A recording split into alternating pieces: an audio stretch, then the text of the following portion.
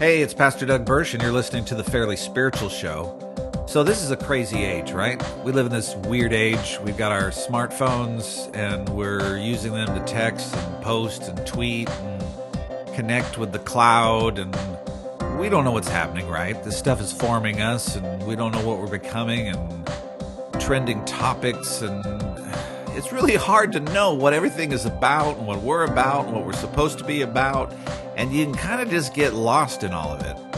Well, on today's show, we're going to talk about what should we be centered in on as Christians?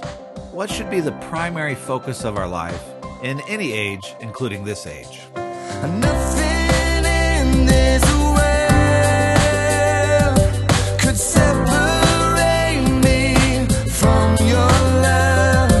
No mountain high or valley low where you wouldn't go to share your love with me. Well, this is the Wednesday podcast edition of the Fairly Spiritual Show. We bring you new content twice a week, once on Wednesdays, once on Friday. Friday we have a radio show on KCIS, 6:30 a.m. KCIS. And by the way, I already recorded the Friday show, and I'm pretty excited. I think it's a little controversial, and I might make some people upset. But it's already done, so what are you going to do? But on today's show, by the way, could you go to the website, fairlyspiritual.org, check out what we have there. I got podcasts, past podcast, ways to subscribe to the podcast on iTunes or SoundCloud.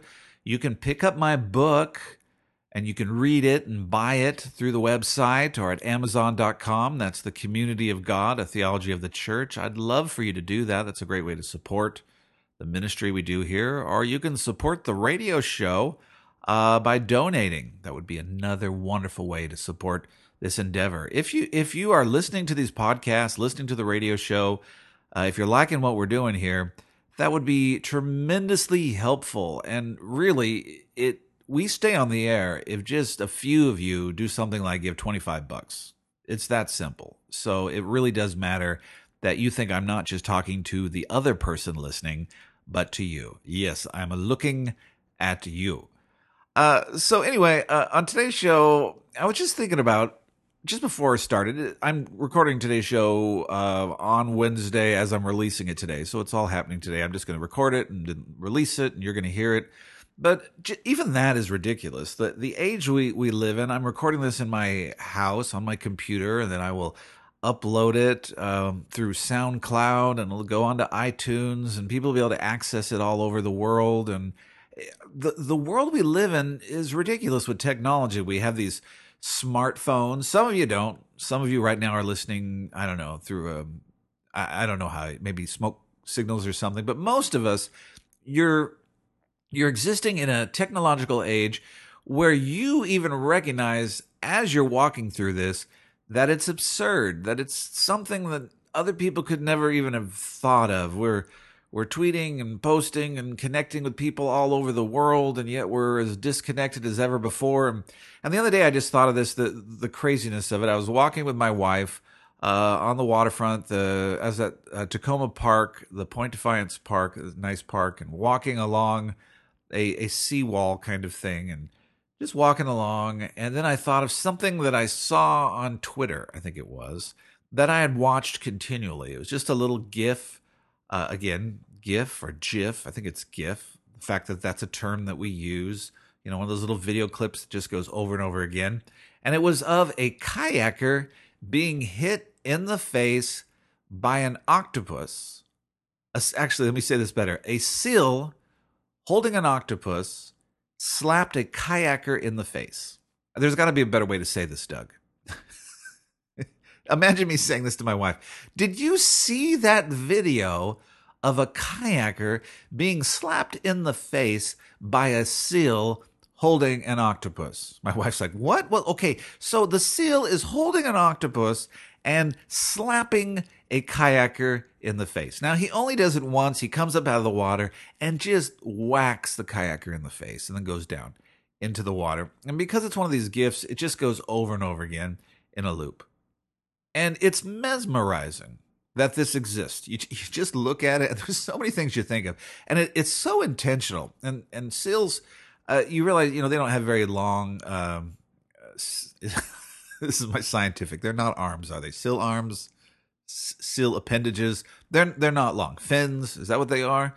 So you think the seal knows what he's doing. He's like, I want to hit that kayaker in the face. It looks so intentional. It's like, but I don't have the ability to do this. So he's like, okay, I need to find some way to be able to slap that kayaker in the face. So he goes down and finds a buddy, finds a reluctant octopus, grabs him, and just like one of those, kids have those little slimy string things that they can wall walkers that you can just fling at the wall. Takes an octopus and just hits him in the face. And as you watch it, like for me, I'm watching it and it's so intentional. I have all kinds of thoughts go through my head. Like, did the kayaker deserve it? Did the kayaker do something? Or is this seal just a real jerk? Are there seal fraternities? Is this some sort of initiation? Are there support groups for octopuses? Like, I also thought, this poor octopus, does this seal use the octopus on a regular basis as some sort of weapon against kayakers? There were so many things in that. But another thing is, this is nuts that I'm walking along the waterfront talking about some clip about a seal hitting a kayaker in the face with a octopus that I was able to see on a clip in Twitter, and now I'm telling you about it as well. That's the crazy world we live in with technology. And, sometimes people can be doom and gloom about everything that's wrong and everything's right about it. And there's good things about our technological world. And then there's just some things like, I don't know, I don't mind. I enjoy the fact that I have access to photos or videos of cute kittens, and, I can look at those. But then some stuff I just like, why is that there? I don't want that there. I don't want to see that. I don't like the fact that that's just there. Every day there's a trending topic. There's just something in this world that we have to avoid. But we live in this crazy world, and it's only getting crazier, and it's only being the agenda of our life is being set by the technology. And I just wanted to focus in on today with a world that's becoming more crazy, that sometimes we can struggle with, well, what do I focus in on in a world that is so crazy? Like, how am I stable with such instability in that things are constantly changing? We have, the new technology, new phones, everything is changing. The fads are increasing at a more rapid rate. Everything is changing at such a rapid rate. How do I stay at something stable? What should be permanent? What should be the foundation of my life? Well, certainly, Jesus is the foundation of our life, but is there something that is even more concrete than that, and not necessarily more concrete than Jesus, but how do I, make that even more real to my life, that Jesus is the center of my life? And so it made me think of this. I want to ask you this question. What distinguishes Christians from the rest of the people on the face of the earth? What distinguishes us from the rest of the people on the face of the earth? What is that? Is it Christ? Is it salvation? What is it? What's your answer? You got to answer something. Everybody do that. Just say something out loud. What is it? Is it our politics? Is it our doctrine? Is it our behavior? What distinguishes us from the rest of the people on the face of the earth? Now, just hold that in mind. And I want to bring you to the Old Testament and what Moses believed distinguished the children of Israel from the rest of the people on the face of the earth. And it's interesting, Moses understood what distinguished the children of Israel from the rest of the people on the face of the earth, and it wasn't the 10 Commandments. It wasn't the law. It wasn't even that they were a chosen people. There was something very specific that he believed distinguished them from the rest of the people on the face of the earth, and he believed if this wasn't a part of their life, their lives no longer had meaning. And you see this in Exodus 33, and I think this is important for us to look at, because if we don't understand what distinguishes us from the rest of the people on the face of the earth, we're just going to kind of vacillate back and forth with the whims and the waves of the world. We're going to get lost. So Moses is arguing with God. It's one of these points where the children of Israel have basically not followed God, right? They said they're going to do one thing, they've done the other, they've rebelled against God. And Moses is in this place where God is sending him into the promised land, but there's this idea that God is not going to go with him. He's not going to go with the children of Israel. Instead, he's going to send an angel. And so Moses is talking with God, and here's Exodus 33:12. Moses said to the Lord, "See, you say to me, bring up this people, but you have not let me know whom you will send with me. Yet you have said, I know you by name, and you have also found favor in my sight. Now, therefore, if I have found favor in your sight," and notice how he keeps using in your sight. These are all presence language, in your sight, with you. This is location. It's not doctrine. It's in your sight. You see me. I'm seen by you. I'm in your presence. But he says, now, therefore, if I have found favor in your sight, please show me now your ways, that I may know you in order to find favor in your sight. Consider too that this nation is your people. And God said, my presence will go with you, and I will give you rest. Let me say that again. My presence will go with you, and I will give you rest. And Moses said to God, if your presence will not go with me, do not bring us up from here. For how shall it be known that I have found favor in your sight, I and your people? Is it not in your going with us, so that we are distinct, I and your people, from every other people on the face of the earth? And the Lord said to Moses, this very thing that you have spoken I will do, for you have found favor in my sight, and I know you by name. Moses said, please show me your glory. Moses says to God, the only thing that separates us from the rest of the people on the face of the earth is your presence. We're going to talk more about that after this break. Stay with us. Hey, I'd love it if you'd pick up my book, The Community of God, A Theology of the Church from a Reluctant Pastor. You can get it at my website, fairlyspiritual.org.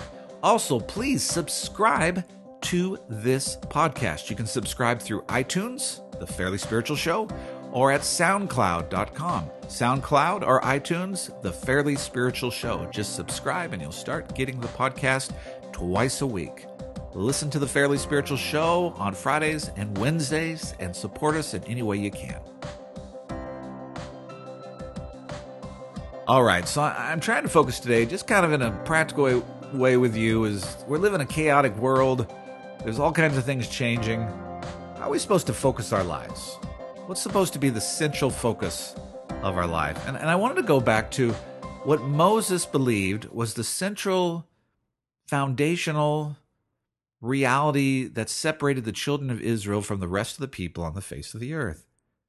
Moses believed that the presence of God was the founding distinctive factor that separated the children of Israel from the rest of the people on the face of the earth. God said, my presence will go with you, and I will give you rest. And Moses said, if your presence will not go with me, do not bring us up from here. For how shall it be known that I have found favor in your sight, I and your people? Is it not in your going with us, so that we are distinct, I and your people, from every other people on the face of the earth? It is the presence of God that made the children of Israel distinct. It wasn't the laws, wasn't the regulations, wasn't the temple, the tabernacle, and the sanctuary. Now all those places and all those things were a part of the distinctiveness of the children of Israel. But without the presence of God, they meant nothing. See, from Moses, we know that his promised land was not just a land. In fact, his true promised land was the presence of God. That's why we can relate to Moses in a New Testament context and an Old Testament context. We know that Moses is punished by God or disciplined by God because of his rebellion, where Moses is not allowed to enter into the promised land, yet Moses continues to serve God and to lead the children of Israel. it's kind of amazing when you think about that. Why would Moses lovingly lead the children of Israel, even though God says, you can't enter the promised land? Well, I think it's more than just duty. I think it's because for Moses, his promised land was the presence of God. It was meeting with God in the tent of meetings. It was seeing God face to face. That was Moses' promised land. Moses understood that what made the children of Israel children of God is that God abided with them, that God was in their midst. That what gave Moses authority was not his words, was not his laws or his regulations. It was the presence of God. It was the glory of God. The glory of God gives every Old Testament leader their authority. And the glory of God gave Moses his authority. It is the presence of God that distinguishes us from the rest of the people on the face of the earth. You know, Jesus says something very similar in John. At the end of John, I think this is in chapter 14, verse 15, but John says, or Jesus says this in the end of John. He says, if you love me, you will keep my commandments. And I will ask the Father, and he will give you another helper to be with you forever. Even the Spirit of truth, whom the world cannot receive, because it neither sees him nor knows him. You know him, for he dwells with you and will be in you. This is again before Jesus has gone to the cross, right? He goes, you know him, for he dwells with you. So the Holy Spirit dwells with you in Jesus, right? The Holy Spirit has been dwelling in Jesus, and so you know him, he dwells with you. But I'm going to go away, and then he's going to be in you. So he goes on, he says this, I will not leave you as orphans, but I will come to you. Yet a little while, and the world will see me no more, but you will see me because I live, you also will live. So after the resurrection, you're not going to see me, but I'm going to be resurrected, and I'm going to live. In that day, you will know that I am in the Father, and you in me, and I in you. Whoever has my commandments and keeps them, he it is who loves me. And he who loves me will be loved by my Father, and I will love him and manifest myself to him. Again, I will reveal my presence to him. Judas, not Iscariot, said to him, Lord, how is it that you will manifest yourself to us and not to the world? Jesus answered him, if anyone loves me, he will keep my word, and my Father will love him. And we will come to him and make our home with him. This is not about heaven. This is about on earth. We will love him and we will make our home with him. Whoever does not love me does not keep my words, and the word that you hear is not mine, but the Father who sent me. These things I've spoken to you while I'm still with you, but the Helper, the Holy Spirit, whom the Father will send in my name, he will teach you all things and bring to your remembrance all that I've said to you. Peace I leave with you. My peace I give to you. Remember in Exodus or with Moses, it was, I will give you rest. Jesus says, peace I leave with you. My peace I give to you, not as the world gives to you. Let not your heart be troubled, neither let them be afraid. See, Jesus is saying basically the same thing here, but in a more powerful way. He says, I'm going to go away. I'm going to go to the cross, but after the resurrection, I'm going to pour out my Holy Spirit, and you're not going to be an orphan. You're going to have my presence. The Spirit, the Holy Spirit, is going to be inside you and with you. The distinctive presence of God is going to be with you, and you are going to have a peace that passes understanding. My presence is going to separate you from the rest of the people on the face of the earth. What we are to focus in on this age or in any age is that we are people of God's presence. We see in the baptism of Jesus is our example as well. You know, Jesus, he's baptized in the water and he lays down his flesh. He just says, not in my own flesh, not in my own strength will I live this life. Jesus is perfect. He's a perfect 33-year-old man who could do things in his own strength. He's God incarnate, but he could do things in his own power and his own strength, but he lays down his strength completely, and the Spirit descends upon him, and the favor of the Father motivates him forward. And so Jesus does everything based on the favor of the Father. This is my Son, in him I'm well pleased, and the leading of the Holy Spirit.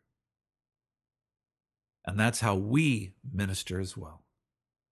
We minister based on the leading of the Holy Spirit and the favor of the Father. That's why Jesus says, don't go anywhere. After I leave, wait for the Spirit to be poured out. Wait for the day of Pentecost so that the Spirit is poured out and you can go out and be people of my presence. Don't minister the kingdom without my presence.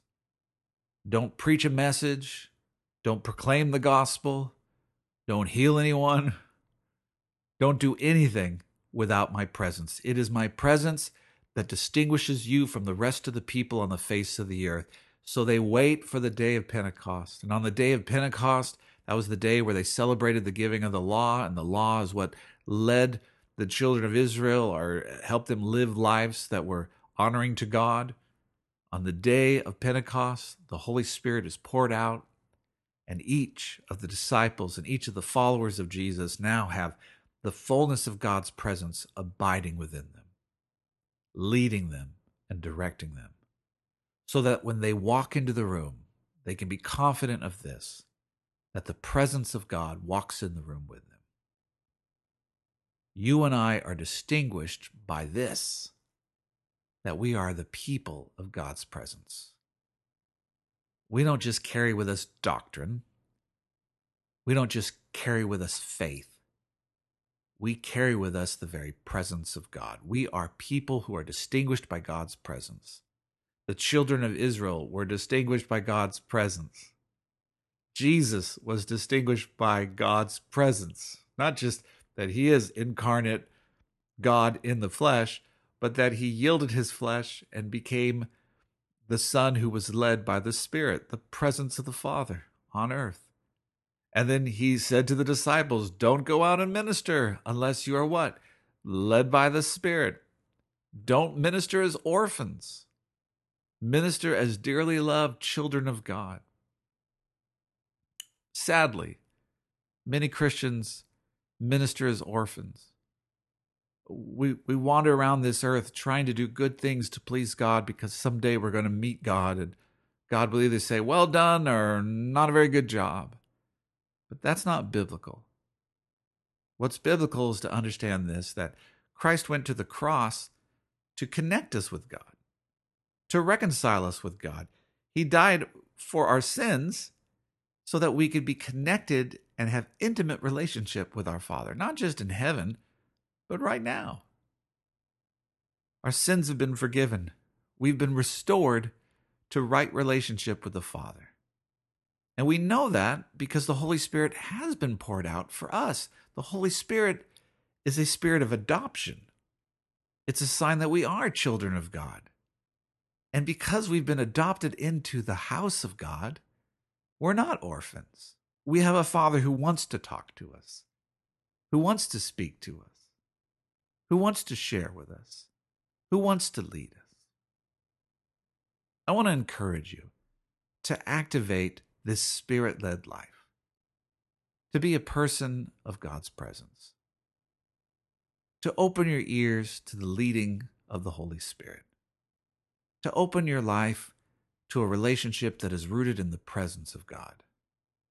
Not just ideas and concepts and philosophies, but the presence of God, where you know that you know that you know that God is with you and in you and alive. Make room for the resurrected presence of God in your life. Can you confidently say this, that it is the presence of God that distinguishes you from the rest of the people on the face of the earth? Can you confidently say this, that when you walk into the room, you know that the presence of God walks into the room with you? Can you confidently know this, that you're never alone, that God's presence is always with you, and that you can always rely on God's presence to give you help in the midst of any conflict or struggle or trial? We have not been left as orphans. We are not orphans. We're not.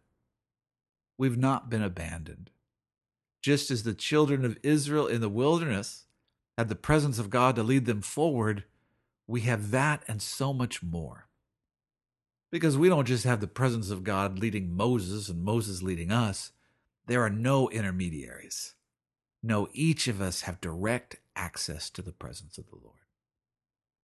So I'd encourage you tonight, if that's something that's strange to you, that you maybe yield and say, Father God, I surrender to you and I welcome your presence. Would you fill me to overflowing with your Holy Spirit? I want to be a person of your presence. I yield completely to your Holy Spirit. I don't want to just be a person of words. I want to be a person of your presence. I don't want to be just a person of ideas. I want to be a person of your presence. I surrender to the fullness of your presence. Come and baptize me anew and fresh in your Holy Spirit. I want your Holy Spirit to radiate in my life. I want to be known as someone who radiates your glory, who expresses your beauty, who demonstrates your presence. In Jesus' name, amen. All right, thank you so much for listening to today's show. I so much appreciate that you would listen to any of these shows. My goal is ultimately to encourage you as I try to honor God. Go to the website. It might help you. It's fairlyspiritual.org. I've got other podcasts there. You can subscribe to the show on iTunes or SoundCloud. You can donate to keep our radio show on the air. Any amount helps greatly. You can also find out ways to pick up my book, The Community of God, A Theology of the Church from a Reluctant Pastor.